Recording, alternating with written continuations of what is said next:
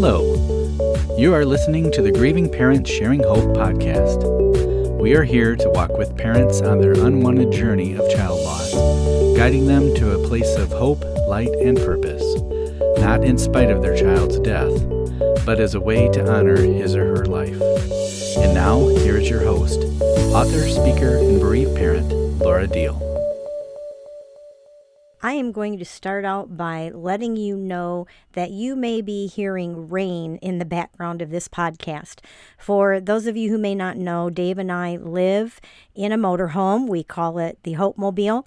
It means that we don't have a lot of control sometimes over the sound that's going on around us when we record. So you may hear the pitter-patter of rain in the background throughout this.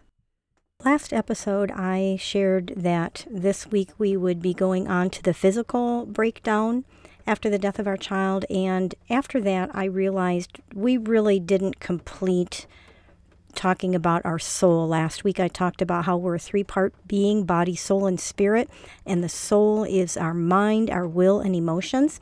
Last week, we covered the emotions, but we didn't talk about our mind and our will, which would be our mental breakdown.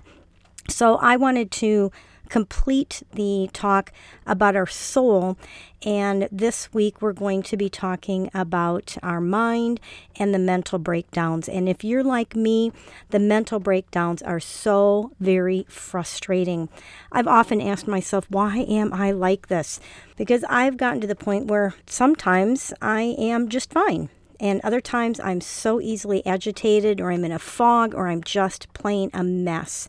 And the answer is because I am a parent who's lost a child. It makes me unpredictable, and I don't like being that way.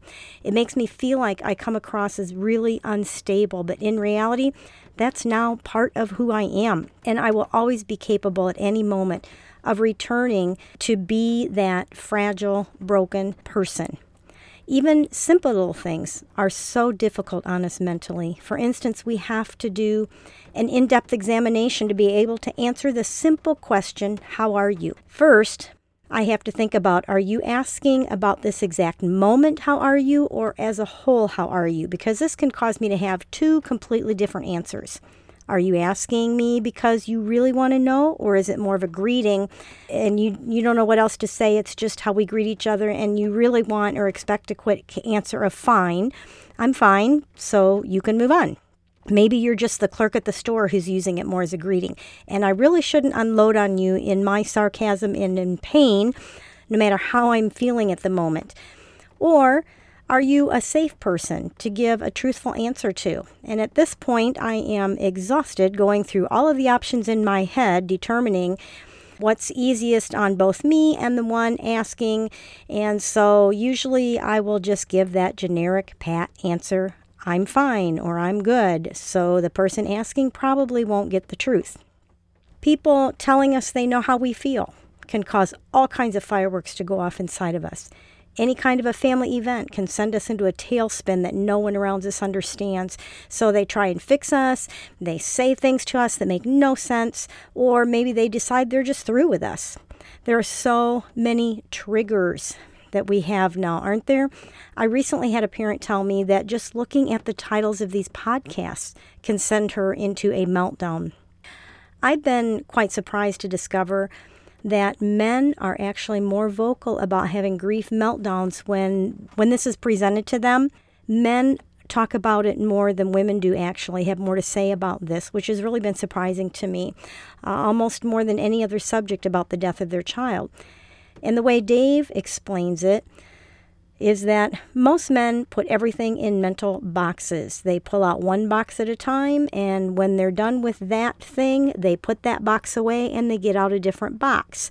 So they might have their job box, their football box, their wife box, their nothing box, and they do have one, believe it or not. But the problem is there are times they pull out a box and they discover that their grief has shattered into that box, because grief shatters into all their boxes and they don't know what to do with it or how to make it stop. They can't just sweep up all the pieces and put it in their little grief box to put it neatly on the shelf and only take it out when they want to. And some of them do try really hard to do that.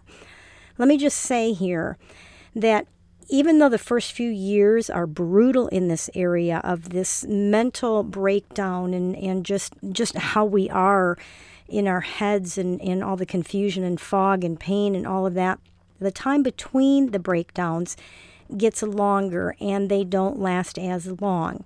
I know those first couple of years for me, I felt like that was never going to happen. I just wanted the pain to end, and I couldn't understand why it was taking so long. In case you didn't know, experts say that 5 years and under is considered fresh grief for a parent. So if you are still in those first 5 years, there is nothing wrong with you, and you are okay if you aren't getting past it yet. Also, the death of a child is considered traumatic grief, and a lot of parents have PTSD based on the circumstances around the death of their child. So it is okay not to be okay for several years. Those of us who are ahead of you on this road expect it. Don't use those around you who've never faced the death of their own child to heap guilt on you or to make you feel like something is wrong with you in the way you're missing your child and still grieving deeply. Those of us who have been through this know better. I could spend so much time on all the things that make us feel like we're going crazy, but I would rather spend more time talking about the things that we can do to help us through this. First of all, keep connecting with other bereavers. Bereavers are parents who have been bereaved of their child. I'll put a link in the show notes if you want to know more about where that word bereaver came from. But keep connecting with other bereavers who have learned how to live again after the death of their child. It's easy to find those who say life will forever be black and never be worth living again, but that doesn't help you at all. That may be their life right now, but it doesn't have to be yours. You need to connect with those who can be the light and the hope for you as they walk with you until your own hope starts taking root and growing inside of you, no matter how long that takes, which leads me to the second thing. You are going to have to fight to change what you believe, which changes how you think. I can believe things like, I'll never get past this, or I will always feel this way. I know some parents even believe that they don't want to get past this, which is usually because they equate the pain of grieving the death of their child with remembering their child. They're afraid if they quit hurting so much, they're going to forget their child. And I'm telling you right now, that is impossible to do. And this is a perfect example of how your beliefs drive your thoughts. Because if you believe that staying in your pain will keep the memory of your child alive, then you will choose to continue in that emotional state of despair and not be able to live a life of peace and hope and fullness. That includes walking out your God-ordained destiny. And yes, you still have one. For me, I was an international children's minister, in case you didn't know that. And my ministry changed drastically after Becca died. But the calling on my life did not. See, I have been called to encourage and to equip the body of Christ for many, many years, over 20, 25 years. I did that through children's ministry. But after Becca died, everything changed. As you are well aware, everything changes in our lives. And God began to move Dave, my husband, and I into this ministry to grieving parents who are on the road behind us. So the ministry itself has changed drastically, but the calling has not. And it's the same for you. You still have a calling on your life. Some of you may be struggling, wondering if it is even right for you to go on with your own life without your child. And let me release you from that thought right now. Yes, it is okay to go forward with your life, even though your child is not here to continue his or her life. I know that probably hurts to hear me say that. When my kids were younger, if they saw me sick or worried or maybe even crying, they would come up to me in their sweetness and their innocence and try to make me feel better. And they didn't like to see their mommy hurt in any way. And I'm guessing you have experienced the same thing. And I'm pretty sure that our children still feel the same way. I know that we would much rather it would have been us who left this earth instead of our child, but it wasn't.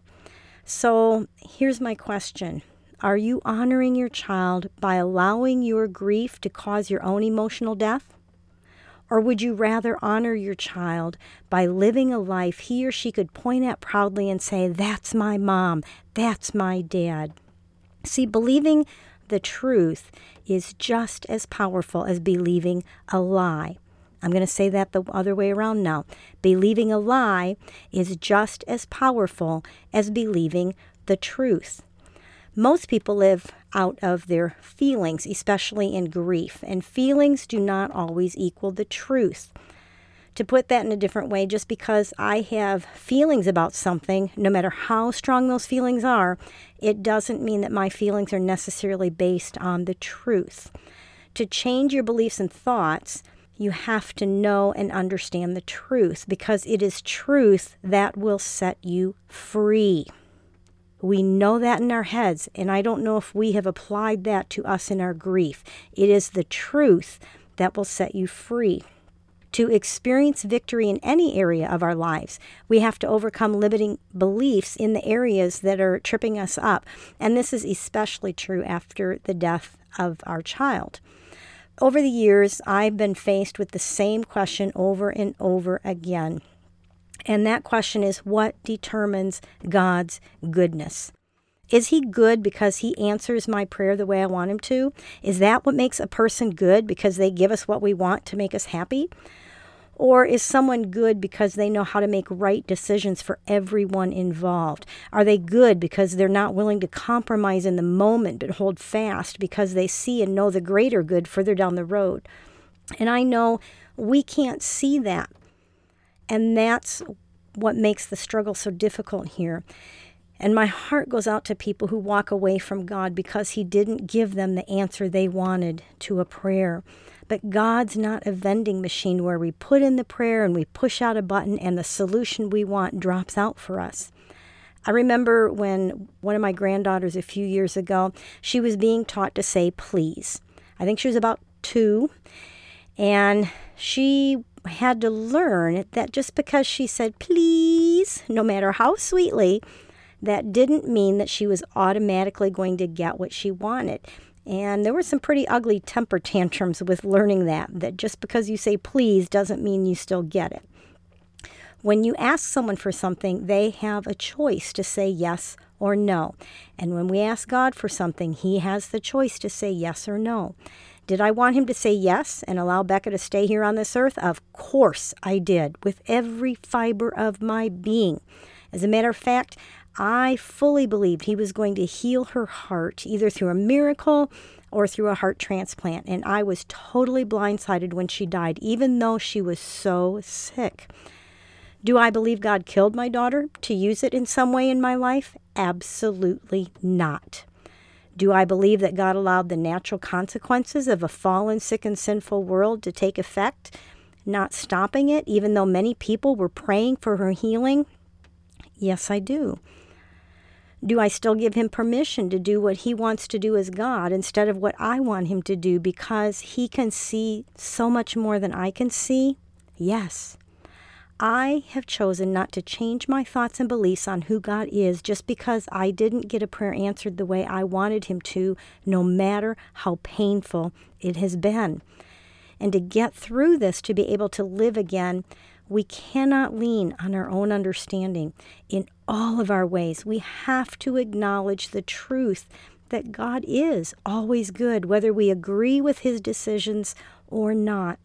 Because he can see what we can't see. He knows what we don't know. He sees the whole picture.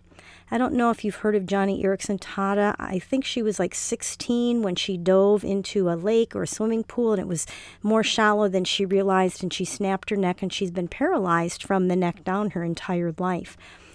And as someone so young to have something so tragic happen, obviously she struggled a lot. And one of the things that she says is sometimes God allows what he hates to accomplish what he loves. I want to read a poem to you that I share a lot when I'm out speaking. It's called The Weaving. It was written by Corrie ten Boom. Corrie ten Boom survived a concentration camp during the time of the Holocaust. She herself was not a Jew, but her family was caught hiding Jews, and they were sent to a concentration camp. Her sister died, her father died, her entire family died. She almost died, and she was released by a clerical error. But obviously her time there was horrible. And she talks about a time where she saw or met one of the Nazis that had beaten her sister or something along that line. I mean, she just went through hell on earth being in the concentration camp. And this is something that she has written. This poem is called The Weaving, and it says, "My life is but a weaving between my God and me. I do not choose the colors. He worketh steadily. Oft times he weaveth sorrow, and I in foolish pride forget he sees the upper, and I the underside. Not till the loom is silent and shuttles cease to fly will God unroll the canvas and explain the reason why. The dark threads are as needful in the skillful weaver's hand as threads of gold and silver in the pattern he has planned." I love that poem because it reminds us that we only see here on earth. We can't see from eternity's perspective what God sees. You know, when God created us, he did an amazing thing. One of the ways he made us in his image is by allowing us to think our own thoughts. He doesn't control our thoughts, even though he could. He allows us to even think that he is the evil one. I remember times when my kids blamed me for something and were angry at me when I wasn't the one who caused the pain, or my decision was based on something I could see that they couldn't. And it's the same way with God. He allows us to have our own thoughts, even if we believe a lie about him. That's how much he loves us. He doesn't force us to trust him or to love him. He lets it come from our own choice and our own thoughts. Don't let the enemy take the greatest pain and darkness you have ever faced and turn it into a lie that God doesn't love you or that he has turned his back on you. There are only two ways that I know of to get out of the enemy's sticky web of mental anguish and torture and breakdowns. One of them is gratitude. And a way to help with this is every night before going to bed, think of 3 things that you can be thankful for and write it down in a notebook. Even if it's as small as, today I watched a chipmunk and he made me forget my pain for 60 seconds, or someone called and left a message. I didn't feel like answering the phone, but at least somebody called to see how I was doing, or I made cookies today and they smelled really good. Find 3 things that you can be thankful for and write them down. The other way is to purposely work on changing your perspective or your thoughts after the death of our child. We all need our minds to be transformed, totally changed, and renewed at this point. Our thinking has to be reprogrammed because what we focus on is what will grow. So if you continue to focus on the pain and the loss, it's going to grow until it's ready to consume you and overtake you and swallow you up in the dark abyss. But if instead you begin to think about and focus on truth that probably goes against how you feel, you may not think so right now, but you can actually get to the place where you can celebrate your child's life instead of being stuck in the pain of their death. And I know that sounds impossible, and I've had so many parents say, that might be true for you, but it's not true for me. And those same parents will find themselves in this place as they take the steps to move forward to get there. But it is something we have to fight our way through. It's not easy, but it's worth it. I want to share just a few verses that helped me with this. And I know for a lot of us, the last thing we want to do is pick up our Bible and read, because we're just so mad at God. And yet there's something inside of us that knows we need him, and yet we're so angry at him. It's such a conflict inside of us, isn't it? Let me just read these few scriptures to you and share why they helped me, especially at the beginning. Psalm 91:9 says, "You have made the Lord, who is my refuge, even the Most High, your dwelling place. And I would tell the Lord, I want that. Lord, teach me how to make you my dwelling place, not the pain, not the loss of Becca, but you. Psalm 71:3 says, be to me a rock of habitation to which I may continually come. God, help me to come to you habitually. I want you. I need you to be my rock. Romans 8:18. This has been a favorite scripture of mine for many years, way before Becca died, but it has become even more powerful to me now. Romans 8:18 says, yet what we suffer now is nothing compared to the glory he will reveal to us later. And it's like, oh my goodness, the suffering is so deep, the pain is so deep, I can't even imagine a glory that is so great it can't even be compared to the depth of my pain and suffering here after Becca's death. That's got to be some glory. And to think that our children are experiencing that. Wow. Ephesians 3:20.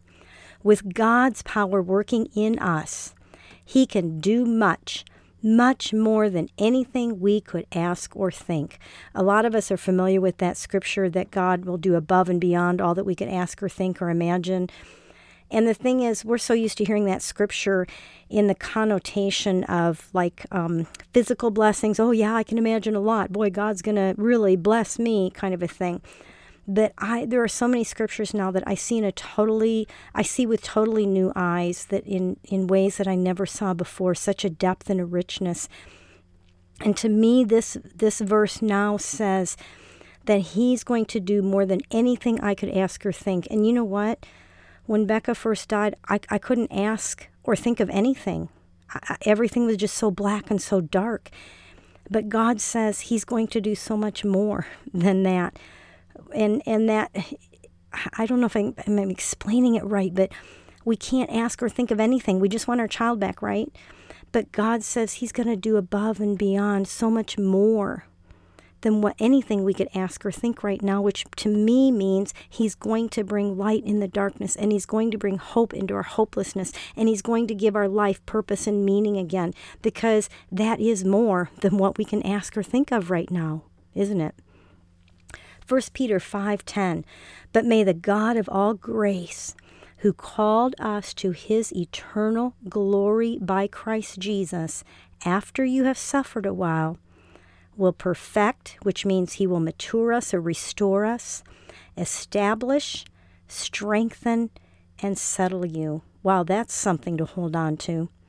1 Peter 1:3 says, in his great mercy, he has given us new birth into a living hope through the resurrection of Jesus Christ from the dead. God's specialty is bringing life from death, and that includes our own death, that we died in our soul, and God wants to breathe life back into that and birth into us a new living hope because of his own resurrection power. Psalm 143:8 is a scripture that I have been just meditating in for about 2 weeks now. There's something about this verse that I just keep reading it over and over, and I read it in the morning and I read it at night, and I'll pull it up on my phone during the day, but there's something about this verse. Psalm 143 verse 8 says, let the morning bring me word of your unfailing love. Man, do I need that. Every morning I need the word. I need to feel. I need to know. I need it in my life, your unfailing love. Every morning, Lord, I need that brought to me. For I have put my trust in you. Show me the way I should go, for to you I entrust my life. And we have to remember Revelation 22:13, that he's the Alpha and the Omega. He's the beginning and the end. He's the first and the last. Do you know what that means? That means that he has the final word. He has the final word. Death is not the end. I'm so thankful for that. As I close, I want to share with you one of my thoughts that had to be reprogrammed. I didn't want to be 2 years or 5 years or 10 years further away from Becca. That thought could be so overwhelming. It would cause such a panic in me. It was almost like I couldn't breathe when I would start thinking about being here on this earth for that long without Becca here with me.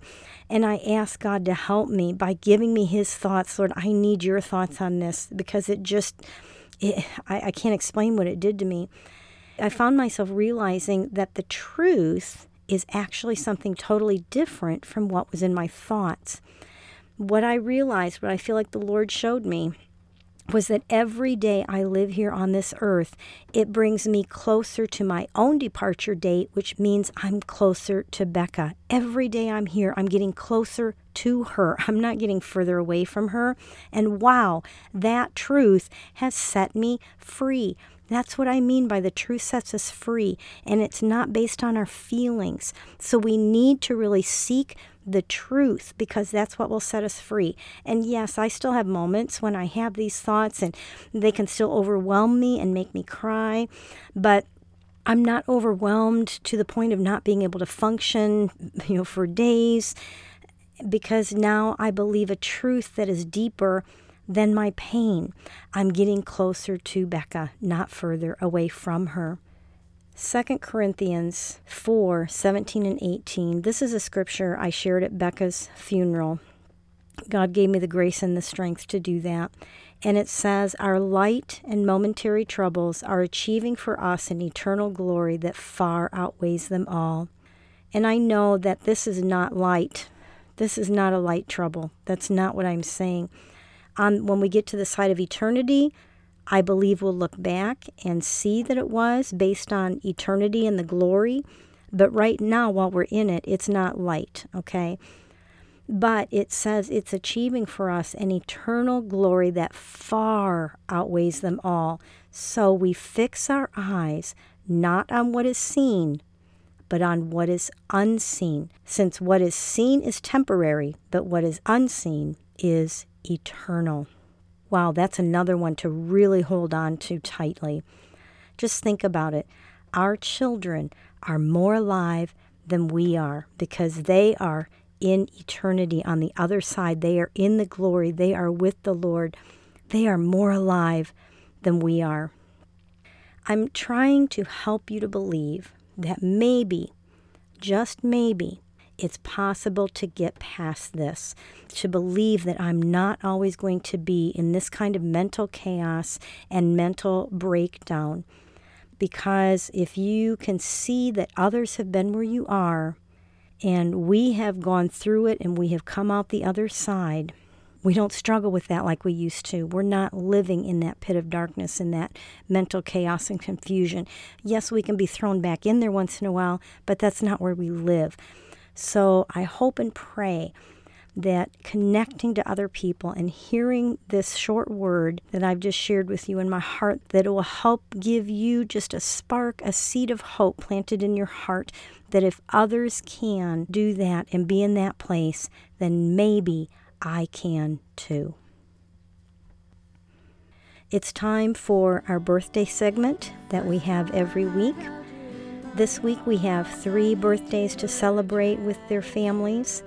First, we have Alistair James Fleming, who was born on September 19th, and he is forever 26.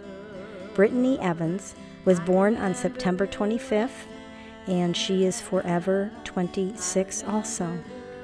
Sherry Martinez was born on September 28th, and she is forever 31. If you would like to have your child's birthday shared with our listeners, I would be honored to do so. Just go to gpshope.org/birthdays. There'll just be a little form for you to put in the information and submit it, and I'll put them on our list, and the week of their birthday, I will announce it. I want to share with you something that I am working on. It's something I've been wanting to do for, 3 years maybe now. The book that I wrote, When Tragedy Strikes, I've been wanting to put a course together because I've had people that want more interaction with me with that book to take it deeper, and how do I actually activate these tools and use them. And so I'm in the process of developing a course.